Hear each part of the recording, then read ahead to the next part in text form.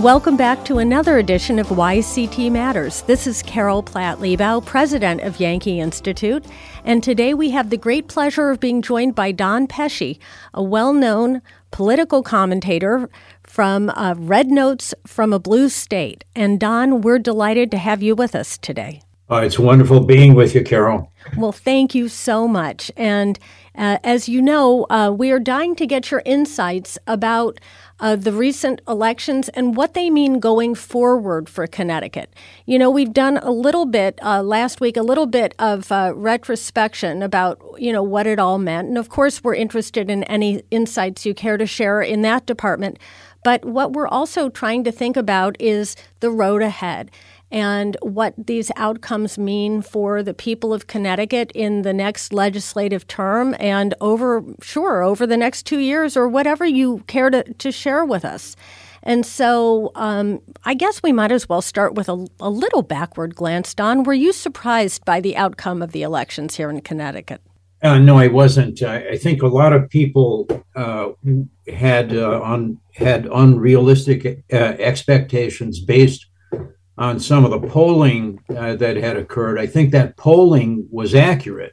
If you look at the lists of areas of concern, I think the economy was at the top of most lists, and it still is. Abortion, for example, was a little bit lower down.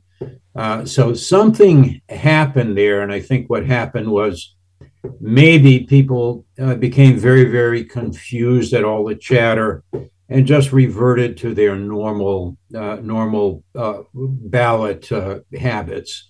That could be one explanation of what happened. They weren't prepared to operate on their own perceptions and answers to people who were polling them. I think in the future for Connecticut doesn't look too promising because the Democrats are still in control of the General Assembly. They have been for about maybe, just to pick a figure, probably 30 years and more. I think that Lamont looks good on camera, and he appears good with his messaging. But I really don't think he's a creative governor. Most of the shots, I believe, are being told to him by the two chief legislative leaders in the General Assembly. That would be Looney and Matt. Well, let's break it down a little bit. And, there's always a chance as well, however, that Governor Lamont has signaled that he isn't necessarily interested in staying for a third term. And, you never know when a governor's going to decide that he cares about having a legacy and cares about actually doing what's right for the state. And Governor Lamont at least has shown some acquaintance with reality in terms of economics. I mean, he's refused to go over the cliff with the most extreme elements of the Democratic Party. And so it's possible that he is at least accessible to the voice of reason on some things. So perhaps there's some ray of hope in terms of him being able to be reached when it comes to not exactly, going with, for example, Martin Looney on some of the more excessive tax increase ideas. Wouldn't you say? Well, I think it's going to depend on how much people like Martin Looney and Matt Ritter have learned from the responses of Connecticut's citizens to what has actually happened economically and culturally in Connecticut. That's what I think. The elections are a real distortion medium, in my opinion, because what do you mean by that, Don? A distortion medium? Well, you find during elections politicians saying things and messaging certain groups of people in order to either get votes or money. So to winning an election is a very, very different thing than governing a state. So what you're interested in primarily, I think, is for the future is how will these people actually govern the state of Connecticut? Is that right? Yep. Because that's what Yankee Institute cares about: good policy, sound governance, and making sure people here are free to thrive and make their own decisions and not have the government's hand in their pockets 24/7. Right. Let me just give you a couple of examples that will illustrate what I mean. You and I know what inflation is. In classic definition of inflation is too many dollars chasing too few goods. And that's been the classic definition for a long time. So if you ask yourself, why are there too few goods? You'll have to say that there are too few goods because the COVID epidemic simply shut down a lot of businesses, and progressive ideas are not in are progressives are not interested primarily in having a kind of economic situation in which all people prosper, especially millionaires. There's that. People during campaigns intentionally mislead other people about what reality is, what inflation really is, what a recession really is. After the elections, things get very different very, very quickly. So, are there people in the General Assembly? Are there moderate Democrats, not progressives, in the General Assembly that can orient themselves properly towards a Connecticut economy that actually makes people prosperous? I think there are. I think there's a lot of hope there, and there are such people in the General Assembly. Most Republicans are oriented in that direction. There are still a lot of moderate Democrats in the General Assembly, and it's possible to appeal. It's always possible to appeal to people rationally, to show them the data, to show them the real condition of the state of Connecticut, and to require them, to ask of them that they make ideological sacrifices in order to advance the prosperity of Connecticut citizens. So that's hopeful. I think that's possible. I think the news media in the state of Connecticut can play an important part in this role. There are some people in the news media who really do know what inflation is, who really do know what recession is. And I think that Democrats who continue to operate as if they were campaigning rather than governing will feel some kind of pushback from this sort of media. Right. And that's where I'd like to remind everyone you can always check out Connecticut Inside Investigator, because the guys that are running that always are looking to hold politicians of whatever party, both parties, no party, third parties, accountable for what they promise and what they say. And it's important to have media that does that. I think so many problems in our country, Don, are created when you have media that basically abdicates its responsibility to hold the powerful to account, don't you? Oh, abdicate is exactly the right word. This is one of my bugbears about Connecticut media. Is that they should be, in a healthy state, the media should be a contrarian media. In other words, it should be hunting for problems that are caused by politicians and holding the politicians to account for those problems. That's right. And so, it seems as though that's very important, but generations of journalism schools seem to have been churning out activists instead of investigators. And as a result, you get people who are ideologically aligned with the people they cover. And intentionally or not, it just leads to a monoculture and blind spots. And then you just don't get the coverage you need that really inform people and give them the information they need. And that was part of why Yankee Institute thought it was so important to create Connecticut Inside Investigator and then just leave it to do whatever the people who are in charge of it day to day want to do with it. Because, you want to have, in my view, ideologically mixed so that you don't have those blind spots. You have people everywhere who are looking at everything and holding everyone up to scrutiny, because that's the only way you can have a functioning democratic republic, in my view, where you have every politician of every stripe subjected to scrutiny. Yes, what you've just said is very important, and it's actually necessary for the continuation of Republican government. But the site that you mentioned just put up, a piece on the budget surplus that I thought was really important.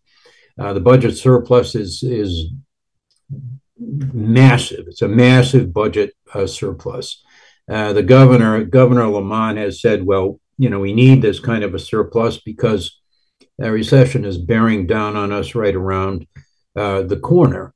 But if you know what a recession is, if you know what debt is, if you know really how large the Connecticut debt is, you're going to understand that the only way that you can dig yourself out from a debt rubble is by cutting spending. And if I ask you, how many times have you seen the words cut spending in news reports about the budget? I think you're going to say not often. No, because it's not politically popular. But, the fact is that if you look through Connecticut's budget, it's unrealistic to think that there's nowhere that our state government could trim. There's nowhere to trim spending. The budget is a document that is larded with new spending, with automatic spending increases, and so much of it has to do with the power, as Yankee Institute often talks about, with the power of the government unions. And if we had a systemic issue in our state that simply has to be addressed but won't be until there is, a real shift in the balance of power in the state, I think it has to do with the government unions and the unbalanced relationship they hold with, the people in political power in the state. Because that's the way that all kinds of unnecessary spending gets simply built into the state budget, the same way that fat gets marbled into a really good steak.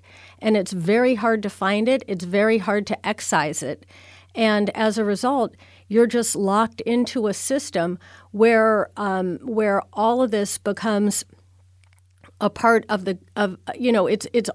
it's non-discretionary, and this non-discretionary spending ends up occupying more and more and more of the budget, so that all the discretionary spending, which is a lot of the stuff that all of us thinks about as the stuff that state government's really supposed to be doing, the aid for disabled people and people who genuinely can't work, and people who are genuinely struggling and need help. All of that is the discretionary spending, and that all becomes a smaller and smaller and smaller percentage of the budget unless, again, taxes are raised, because all of these automatic spending increases and salary increases and all these other things are just built in and automatically increase. And that's where I think we get into so much of our problem here. Don't you, Don? I do. Yeah, sure. Discretionary spending.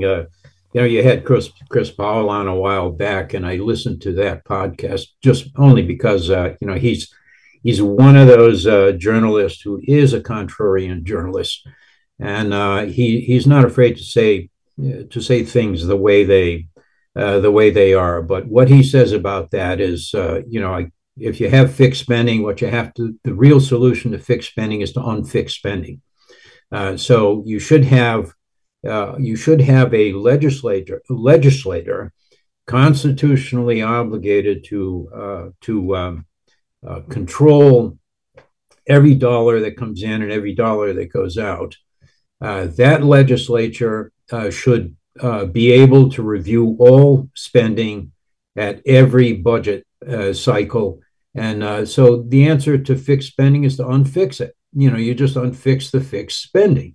And you hold people in the legislature responsible for taxation and spending. Once you do that, you have the rudiments of a real Republican, small r Republican government. And this is absolutely necessary for the health of the state. So Chris Paul has been on that for a long, long time. I know you've been on this for a long, long time. And everything that you just said is absolutely correct. Let me just jump back 1 second to say something about the media again. I think there are two elements here, and one is ideology.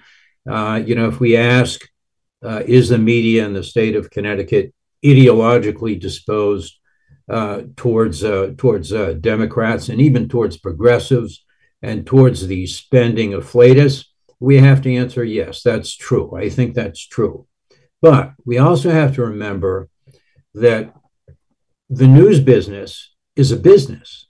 It's a business like any other business. So when you ask who are the clients in the news business, the answer you come up with are Democrats. Why are they the clients? Because they're in power. They've been in power for the past 30 years. In cities, they've been in power for more than 50 years, and we see the real world consequences of a sheltered political operation in the cities. They're crumbling. The cities are crumbling. The cultural disintegration in cities is just abnormal. It's totally abnormal. The more you give, the more you finance unemployment, the more unemployment you're going to get. So people have to look at these things, and they have to be able to say rationally, what are we doing right and what are we doing wrong? You can't make those kinds of decisions if you imprison yourself in an ideological box. And, the whole idea that it isn't necessarily compassionate to continue to subsidize a way of life that is imprisoning people in a cycle of poverty and dysfunction and distress. That's what's so heartbreaking is when you see the school systems and all of the sort of dysfunction that's being enabled by what our cities have become. This isn't helping anyone. And anyone who really cares about these people, who each one of them are one of God's children, and they're being treated by their own city government like they don't matter. I don't understand who can continue to vote for or support the politicians that are enabling this to continue. But apparently people do. Well, I remember attending an event that you sponsored, that the Yankee Institute sponsored, that concentrated on Milton Friedman's idea of $1 following a child. And at that meeting, there was a representative there that was responsible for the Amistad Academy in Connecticut. Right. A hugely successful educational enterprise. That academy was. After that presentation, I asked that person. I said, are you going to be expanding schools in Connecticut? She said, no, we're going to be expanding schools in Rhode Island, and we're going to be expanding schools in New York. I said, why not Connecticut? And her answer was that when the legislature set up charter schools, they underfinanced charter schools by 17%. Right. So, the answer to bad schools is good schools. How do you get to good schools? You make sure that the educational dollar follows the student, so that you build into a pedagogical system, a system of rewards and punishments. Precisely. And that's what we do at the college level with Pell Grants and everything else. Right. And there's none of this sort of entitlement you see on the part of administrators in the K through 12 level, where they say, oh, well, public funds should support public schools. Well, I mean, that's not the way it works anywhere else in the college area or anything else. Things increase in excellence when competition is allowed to flourish. That's right. And it's nonsense, and it's to benefit teachers' unions, not children. And, That's right. In the end, our schools are supposed to be for children, not for the benefit of the adults who work at them. That's right. And Right. so, Don, as we get into our last couple minutes, one of the things that I'm curious about your thoughts about, and one of the things I think we're going to need to be watching, is the fact that, we've seen a lot of the mischief and a lot of the sort of distortions that can come about as a result of early voting in some of these other states. Now, Connecticut has just given the green light to the legislature to start working on early voting in Connecticut. And do you have any thoughts you'd like to share as we sort of wrap up? Yes, I do. In any system, if you increase complexity, you increase the possibility of fraud and corruption. Because fraud and corruption exist in the interstices of complex organizations. The simpler the voting process, the less susceptible it will be to manipulation. That's my thought. And it's also my thought about government in general. The simpler government is, the simpler the solution to the problem is, the more effective it will be. Well, I think it's something for us to definitely be keeping an eye on. And I'm so grateful to you, Don, for taking some time to share your thoughts and your insights with us. I hope you'll come back again. Oh, I'll be happy to come back anytime you feel that you want to talk to me. It's a pleasure talking to you, always. All right. Well, thank you. And that's Don Pesci, everyone, Red Notes from a Blue State. And we're grateful to everyone who's joined us today, and we hope you'll be back with us again. This is Carol Platt-Liebau, president of Yankee Institute. Thanks for joining us on this edition of YCT Matters. I'll show you around this place I call home.